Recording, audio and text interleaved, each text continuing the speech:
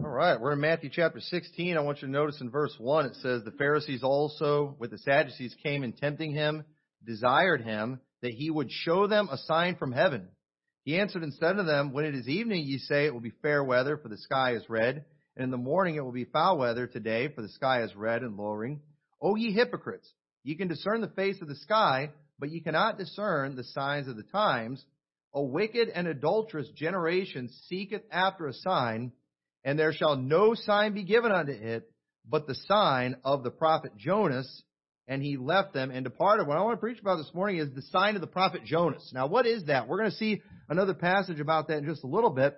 But the sign of the prophet Jonas is the resurrection of Jesus Christ, which is what we are celebrating, what's being celebrated all over the world today. And that is the physical, bodily resurrection of Jesus Christ. We believe that Jesus literally died and was dead for 3 days, and before his body could see corruption, he was raised from the dead and in a miraculous way. And when he did that, we believe that he conquered death for every man, and because of that, we now can have salvation and eternal life through Jesus Christ. That's what we're celebrating today. This is the most victorious day that there is. And I'm thankful to be in church today. I'm thankful to have a good crowd in church today. I was thinking about last Easter, where I saw a lot of people were tweeting and sharing things about, what are churches in the tomb going to have in common? They're all going to be empty. Because remember last year, everybody was supposed to be staying home on Easter. And some places they're still telling people to stay home on Easter. But man, I remember just thinking,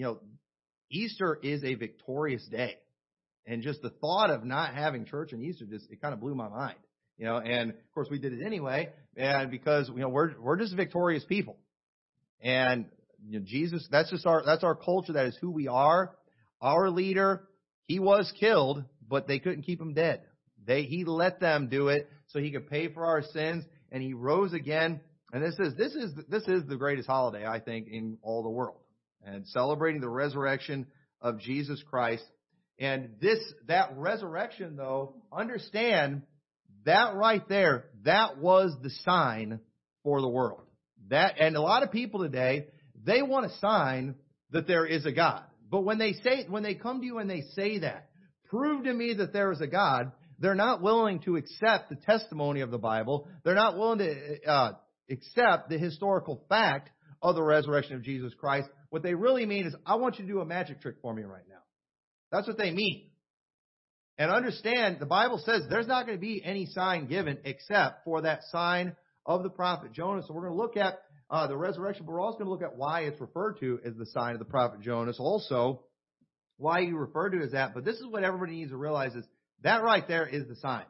If somebody wants to tell you, prove to me that there is a God, you know what you ought to tell them about? The death, burial, and resurrection of Jesus Christ. You should preach the gospel to them. Now, I know what they're doing. They're wanting you to physically show him to them. They're wanting you to do some kind of miracle, because that's what a wicked and adulterous people do. But understand, the sign has already been given, and it is our job to go and tell everybody about that sign. And we do that by preaching the gospel and telling them that Jesus died and he rose from the dead. That's what it is all about. But it's a very common thing for people to demand some kind of sign as proof before they'll believe the gospel. But I'm here today to tell you that signs do not work. You know what? Because for one, God requires faith. And signs and miracles, they're not going to help you have faith. They're not. Look what it says in Luke chapter 16. Because this show me a sign attitude, this is an attitude that people will take to hell with them. And it says in Luke 16:27, this is a man who is in hell right now. The story of the rich man and Lazarus. This rich man, he is in hell, burning at this point. And then he said, I pray thee therefore, Father, that thou wouldst send him, talking about Lazarus, to my father's house. For I have 5 brethren, that he may testify unto them, lest they also come into this place of torment. Abraham said unto him, they have Moses and the prophets, let them hear them. And he said, Nay, Father Abraham, but if one went unto them from the dead, they will repent. This rich man, he had the same attitude that people do today. Show me a miracle and I'll believe. And here he is in hell thinking if they would do a miracle, if he would send Lazarus back from the dead, then my brothers, they would believe and they would repent, they would get saved. But Moses said they've got Moses and the prophets. And the rich man, no, that's not good enough. Now, what do we do when we give people the gospel? We show them the Word of God, don't we? And what do people often say? No, I want a miracle. But is that how God works? Is that how God has ever saved people? No, it's not. People need to believe God's Word. And so in Luke 16:31, he goes on and he says, and he said unto him, if they hear not Moses and the prophets, neither will they be persuaded, though one rose from the dead. So understand, you don't do any better of a miracle than raising somebody from the dead. That's as good as it gets right there. That's as big as it gets. Raising somebody from the dead. And Moses rightfully said, if they won't believe the Bible, they won't believe even if someone rises from the dead. Let me tell you something. Anybody who ever tells you, show me a sign and I'll believe, they are lying. They are not telling the truth. And if you showed them a sign, they would not get saved. We just need to understand that, because sometimes we do. It's like we're praying, Lord, do something. We try to pray down some kind of miracle or something. It's not going to work. It doesn't do anything. And what's interesting about this story is this rich man is asking for Abraham to send Lazarus. Because if Lazarus gets raised from the dead, my brothers will believe. But you know what's interesting? There was another Lazarus who did get raised from the dead. And what did the Jews do then? They determined even more to kill Jesus. Think about that. Jesus literally, in front of a bunch of people, raised a man named Lazarus from the dead, and the people they didn't get saved, they're like, we've got to kill him. That was their attitude. So understand, people are not going to get saved if you show them a sign. Because, and here's another truth. Now hear me out on this. But people who will not believe the gospel are evil people. Now, I'm not saying that everyone who is not saved is an evil person. I'm saying everyone who will not believe.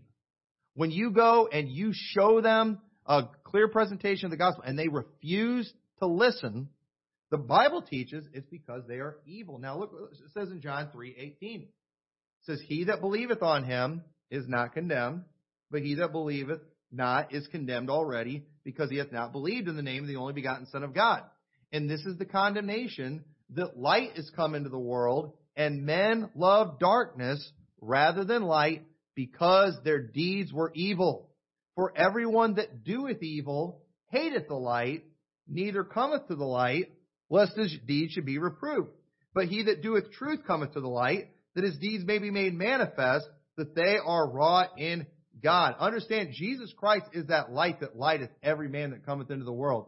And people who refuse to look at that light, people who turn away from it because they don't want to see the truth, those people are evil people who just, they like their evil deeds, and they don't want a light being shown on it. They don't want to know that those things are wrong because they want to go on and enjoy it. They don't want to know about eternal consequences. Because if they accept the fact there's eternal consequences for what they're going to do, then they're not going to enjoy what they're doing so much anymore. And the Bible's very clear about this. And you might think, well, this isn't fair. This is a bad attitude. I don't think this is right. But let's think about this for a minute. Because everyone would agree, I think everybody universally accepts the fact that, lying is bad and truth is good. Right? I mean, can we at least agree on that? The truth is good and lies are bad. I think we should be able to find some common ground right there, right? So think about this. The Word of God is truth, regardless of what your opinion is. The truth is not relative. Truth is truth. Now, we live in a world today that's so confused in the mind that they do think truth is relative. Well, that's your truth. No. There's truth, and then there's lies. Okay? Truth is truth. And God's Word is truth, and anyone who will not believe it or chooses to reject it, they do it because they are evil people who do not like the light. Now understand, there's a difference between someone who is wicked, which means lawless. Okay? There are some people that they just don't really have anything governing them. They just kind of do whatever they feel like doing. That's wicked.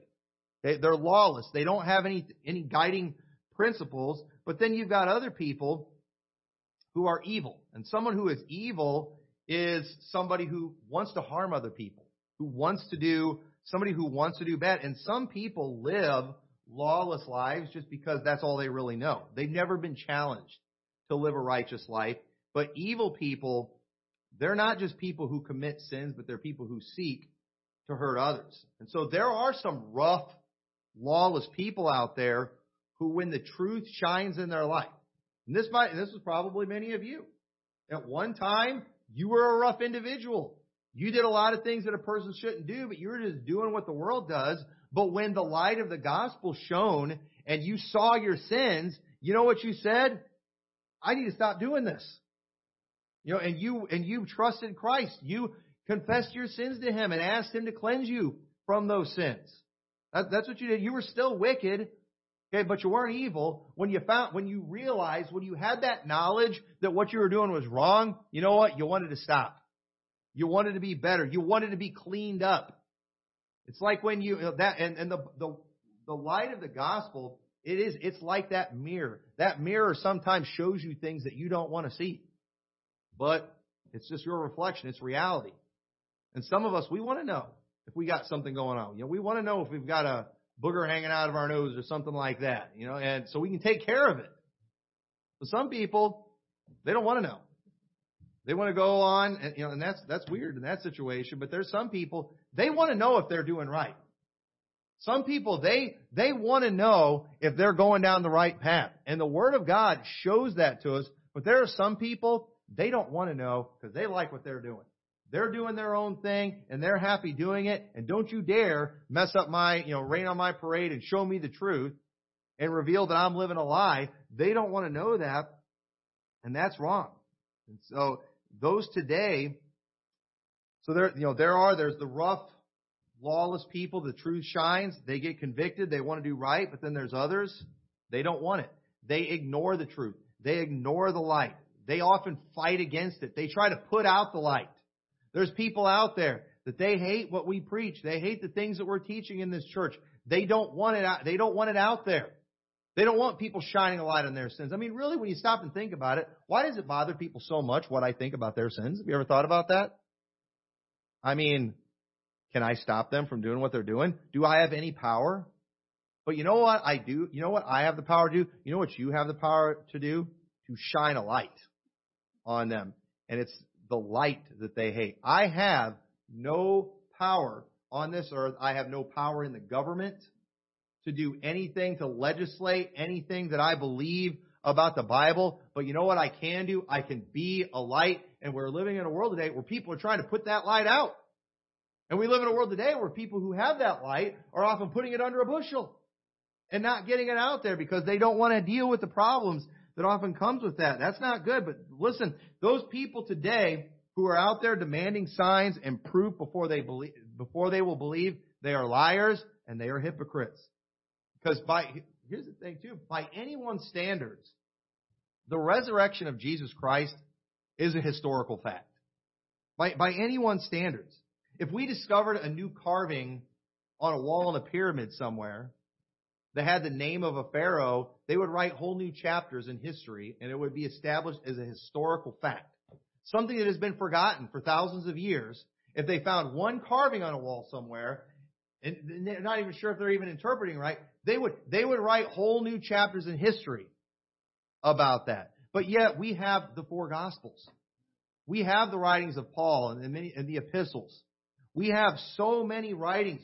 This is something that has been being talked about since the time of Christ. This is not forgotten history. This has been being talked about since it happened. Look at what it says in 1 Corinthians chapter 15. Recently, somebody tried telling me that Pontius Pilate was fiction because he's not found anywhere in history. There's nothing in history that ever shows anything about Pontius Pilate. Well, the mistake this person made is whatever article or resource they were using for that, it was a little outdated because it was in recent history. They actually did finally find historical evidence of Pontius Pilate. You know what it was? It was a carving on a rock. There was a carving on a rock, that dated back to his time that was recently uncovered. I think maybe, not that long ago, in the last few decades, I think.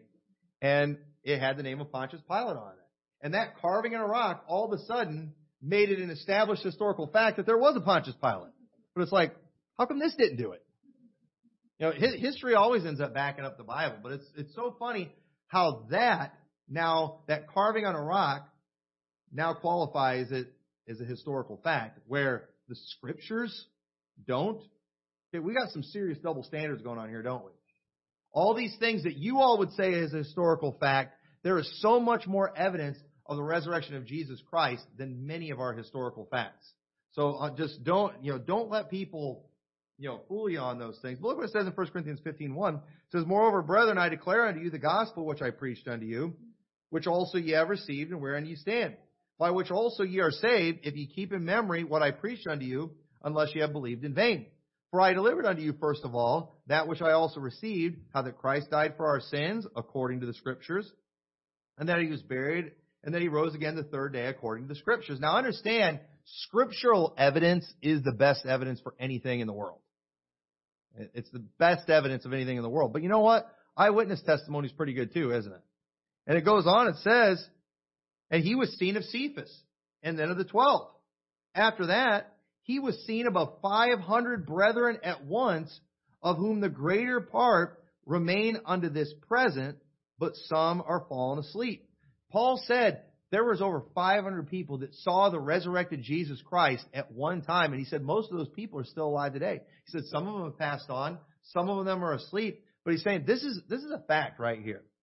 He said after that he was seen of James, and then of all the apostles, and last of all he was seen of me also, as one born out of due time. So the documentation of the fact of the resurrection of Jesus Christ, it meets and surpasses every standard that there is for something to be considered historical fact, yet people still don't believe it. Why is that? Well, Matthew chapter 12 and verse 38, it says, "Then certain of the scribes and Pharisees answered, saying, Master, we would see a sign from thee. But he answered and said unto them, An evil and adulterous generation seeketh after a sign, and there shall no sign be given to it, but the sign of the prophet Jonas. For as Jonas was 3 days and 3 nights in the whale's belly, so shall the Son of Man be 3 days and 3 nights in the heart of the earth. The men of Nineveh shall rise in judgment with this generation, and shall condemn it, because they repented at the preaching of Jonas, and behold, a greater than Jonas is here." So Jesus earlier in Matthew 12, he used Jonah just like he did in Matthew chapter 16. He said in chapter 12, the men of Nineveh would rise up and they would condemn that generation, because in Nineveh, less signs were given to them than that generation had been given. And yet the people of Nineveh, they repented. So let me ask you, how does the story of Jonah compare to the resurrection of Jesus? I think this is an important thing to understand, because, again, Jesus referred to his resurrection as the sign of the prophet Jonas. Okay? And we're not going to read through the whole book of Jonah, but go ahead and turn over to Jonah chapter 2. Go ahead and turn over to Jonah chapter 2. But you all know the story of Jonah. God told Jonah, "I want you to go to Nineveh. I want you to preach to the people there." Jonah said, "No, I don't want to go." Jonah tried to hide from the presence of the Lord. The big storm came. They threw him in the water, and he was swallowed by a whale. Okay? Now, I believe, and I think the Bible's pretty clear on this, that Jonah, when he was in that whale's belly, he did not die. He was in the whale's belly. The Bible said Jonah prayed to God out of the fish's belly. Okay? So notice though, in chapter 2, I believe with all my heart that what we're reading here is a prophetic passage about Jesus Christ. Jonah here is not so much writing about himself, he's writing about Jesus Christ, because this was going to be a picture of the resurrection of Jesus Christ that was going to be a sign to Israel that Jesus was in fact the Messiah and somebody who could save them. And so look what it says in Jonah 2 verse 1. "Then Jonah prayed unto the Lord his God out of the fish's belly." So he's in the fish's belly, praying. Okay? That means he's alive. He's not dead in there. But look what it says. "And said, I cried by reason of mine affliction unto the Lord, and he heard me. Out of the belly of hell cried I, and thou heardst my voice." I believe this is referring to Jesus Christ. I believe Jesus Christ, when he was dead, he was 3 days and 3 nights in the heart of the earth, And I believe when he was there, I believe he prayed to God. And I believe that God heard his prayer. And God did not leave his soul in hell. Jesus wanted out of there. It says, "For thou hadst cast me into the deep in the midst of the seas, and the floods compassed me about. All thy billows and thy waves passed over me. Then I said, I am cast out of thy sight. Yet I will look again toward thy holy temple. The waters compassed me about, even to the soul. The depth closed me round about. The weeds were wrapped about my head. I went down to the bottoms of the mountains. The earth with her bars was about me forever. Yet hast thou brought up my life from corruption. O Lord my God, when my soul fainted within me, I remembered the Lord, and my prayer came in unto thee into thine holy temple. They that observe lying vanities forsake their own mercy, but I will sacrifice unto thee with the voice of thanksgiving. I will pay that I have vowed. Salvation is of the Lord. And the Lord spake unto the fish, and it vomited out Jonah upon dry land." And something that's important to understand about these Old Testament prophets, God gave them specific things to do, specific missions, specific messages, but often too, their messages and their writings, they were about Jesus Christ, and they were about the future. The Bible's very clear about that. The Bible talks about how all the prophets, they spoke of Jesus, and they spoke of the resurrection, and there's no doubt what we're seeing here is about the resurrection of Jesus Christ. And so this miracle that took place, because folks, this was a miracle, getting swallowed by a whale when you're supposed to go to Nineveh and then getting vomited on the shores of Nineveh 3 days later. That's a pretty good miracle. Now, the Bible doesn't tell us all the details, but I don't think there's any doubt that what happened, because of the fact that the Bible tells us that the men of Nineveh, they're going to rise up in judgment against that generation, because they saw the miracle of Jonah. They heard the message of Jonah, and they repented. And I believe personally that when that whale vomited out Jonah on dry land, I think some people saw it. I think there's probably some fishermen out there, and they see a guy get vomited on the shores from a whale. Now, I'm telling you right now, I know they didn't have Facebook and social media back then, but word like that's going to spread through town pretty quick. So this dude just got, now I don't know this, I've been told you get swallowed by a whale like that, being in all that stomach acid and everything would actually bleach your body. And that Jonah, probably when he came out, was probably all white and bleached looking, and it wouldn't look like everybody else. And so all of a sudden they see this guy who everybody's heard about that got vomited up by a whale going through town saying, "Yay, in 40 days Nineveh should be overthrown." And they can tell by looking, this guy, something happened to this dude. And, those people, they saw just that right there, and they said, "You know what? I think this message is of God. We probably better listen." That's just smart. That's just common sense right there. And sure enough, they repented. And God ended up repenting of the evil that he had thought to do to these people.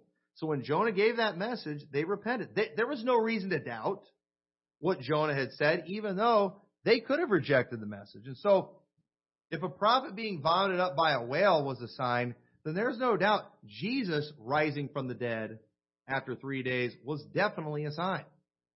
And he compared it to the sign of Jonas, because of the fact I do believe that Jonas was a prophet who spoke of the resurrection of Christ. I think that's what we're seeing in Jonah chapter 2. And listen, when you see somebody die the way Jesus did, there was no doubt he was dead.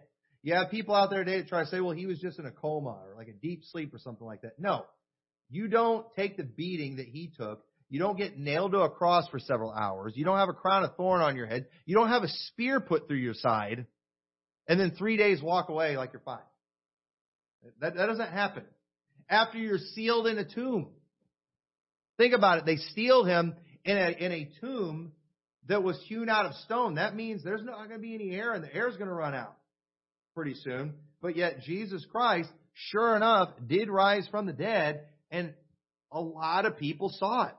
500 at one time. They saw this.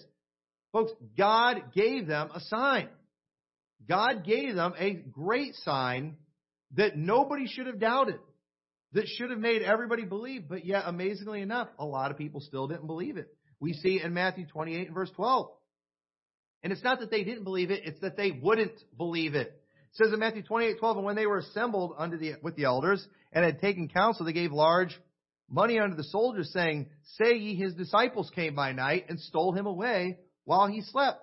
And if this come to the governor's ears, we will persuade him and secure you. So they took the money and did as they were taught. And this saying is commonly reported among the Jews until this day. The news media back then spread a fake story.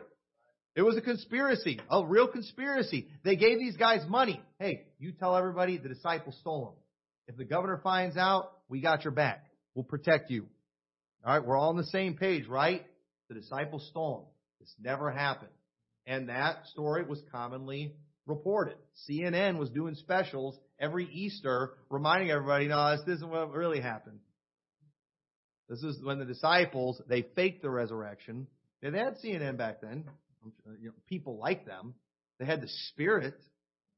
They had the spirit of CNN back then. There's no doubt about that.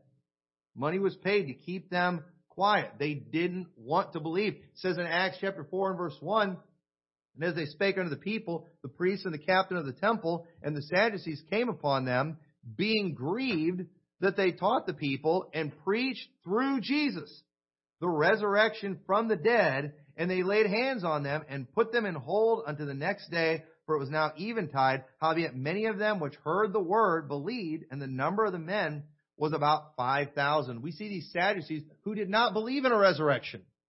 They're grieved. They're angry that these people are teaching a resurrection, and not just the resurrection of the dead or of Jesus Christ. They're talking about the resurrection of the dead for all of us. The Sadducees denied that, but what they really hated was the fact that they were teaching the resurrection of the dead through Jesus Christ. Because the thing that was so great about the resurrection of Jesus Christ is its proof that we will rise from the dead one of these days. If in this life only we have hope in Christ, we are of all men most miserable. The fact that Jesus Christ rose from the dead, that's not just good news for him, it's good news for us. It means that one of these days we will rise from the dead. It means that those that we love who are also believers, the dead in Christ, that they're going to rise from the dead one of these days. This is a good thing. This is good news. This is something to be excited about. But we see these Sadducees, because it didn't fit with their theology, you know what? They got grieved, they got angry, and they tried to put a stop to it. But thankfully, we see in this story, there were 5,000 at one time that believed and that got saved as a result of it. So while great effort was made to silence this message, many who didn't see it still believed. But notice, their belief wasn't based on their eyewitness account, but it was that they believed the message of the apostles. They believed the gospel. And folks, I'm here today to tell you that the only sign that the world is going to get is the sign of the prophet Jonas. That's it. And the sign of the prophet Jonas is a reference to the resurrection of Jesus Christ. And what's the point of talking about a resurrection if you don't talk about how they died? And understand, the people that are out there that say, you show me why I should believe in God, you know what you do? You preach the death, burial, and resurrection of Jesus Christ. Well, no, I want you to show me something. I want you to do some kind of show. I want you to heal me. I want you to do some kind of miracle. No, that's not going to work. Jesus did a lot of miracles, and many people still didn't believe, even though they saw the miracles. It just made them want to kill him. Even when he raised the man from the dead, more than ever, they wanted to kill them. If people won't believe the death, burial, and resurrection of Jesus Christ, they're not going to get saved no matter what you do. You can make deals. You can do whatever you want to with them. We could go along with whatever they want us to do. We can, make our churches, look like a nightclub. We can bring in their music. We can do all their things that they want to do. It's not going to make them any more likely to get saved. If they won't believe the death, burial, and resurrection, they're not going to get saved. This is the sign. The resurrection of Jesus Christ. That was the sign.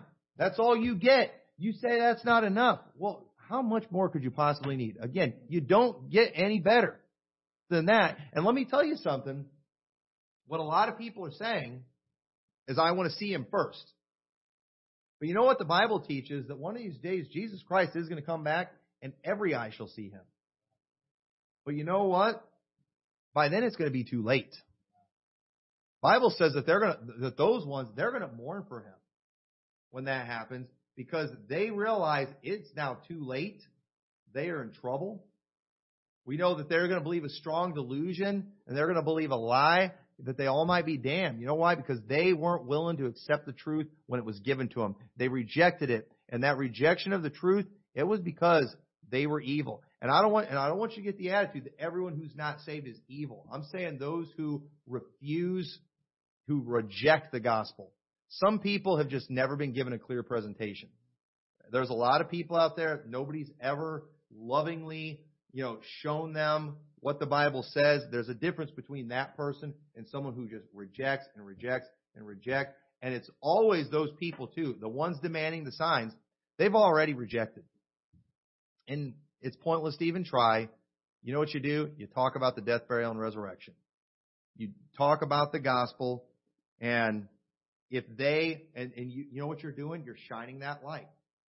And if they want the truth, that the gospel is the truth. And if they want it, they can have it. It's that simple. They don't have to turn their life around first. Right now, in their present condition, they can be saved if they will believe the gospel. But that gospel, it reveals the truth that we are sinners. It reveals the truth that there is nothing that we could do to earn our salvation. There is no way on earth that our religious performance would ever be acceptable to a holy God. I just talked to a Muslim man yesterday when we were out soul winning, and he was talking about how we believe in the same God, but we just don't believe in that Jesus Christ was the Son of God or the way to God. You guys teach that you have to go through Jesus Christ. And I explained to him, I said, well, what makes you think that you can go to God in your present condition? I said, you can't. I said, you can't go in the presence of a holy God in this sinful condition. I said, I can't do that unless I have a mediator, unless I have an offering to bring first. Because he started talking about the Old Testament, how it's so much different than New. I said, no, not really. I started talking about those holy offerings that they had to bring. I asked him, I said, what offering are you giving to God when you go to him? And he just he didn't really know what to say to that. I said, you have to bring an offering that a holy God will accept for him to allow you there. And the only offering he will accept is the offering of the body and the blood of Jesus Christ. And that is why no matter what, you have to go through Jesus Christ. It's not about being a Baptist. It's not about a religious performance. It's about Jesus Christ. He is all we have. He is our only hope. That's it. No other way. And you must believe that. If you want to get saved, you must go to God. You must go to God with an offering, and all that only offering is Jesus Christ. You know what you must do? You must confess with your mouth the Lord Jesus Christ. You must believe in your heart that God raised him from the dead. You've got to admit that, God, I am too sinful. There's no way I deserve heaven. There's no way I deserve your love. But Lord, I want that salvation. I want that gift of eternal life. And I'm trusting in your goodness and in your Son to give that to me. And Lord, please forgive my sin and save me. And God will save you just like that. And that's it. That is it. That is the only thing. And all you've got to do is you've got to believe that. And if you're just too arrogant that you think, no, I can earn it myself, I don't know what to say, except that your deeds are evil. And obviously, there is no light. You're not letting that light in, because the light will reveal what your works really are. You think they're pretty good. We think we're pretty good sometimes, but let me tell you, this Bible and the light of it, it will show you that we're not very good at all. We're bad. We come short of God's glory, and I need mercy. And if you've never received that mercy, I hope you get it today. I hope you'll ask God to forgive you of your sins and to give you that eternal life that is so important. And please don't ask for anything more than what he's already given. The sign, we already told you about it. The resurrection of Jesus Christ. He is risen. Jesus is alive today. Right there is all the proof anyone will ever need. And I hope you'll accept that. So with that, let's pray. Dear Lord, thank you so much for sending your Son to pay for our sins and to be that offering for sin. Lord, I pray you'll help everyone here to realize that there's nothing that they could do on their own to receive that gift of eternal life, but that they will just accept it through your Son, Jesus Christ. In your name we pray. Amen.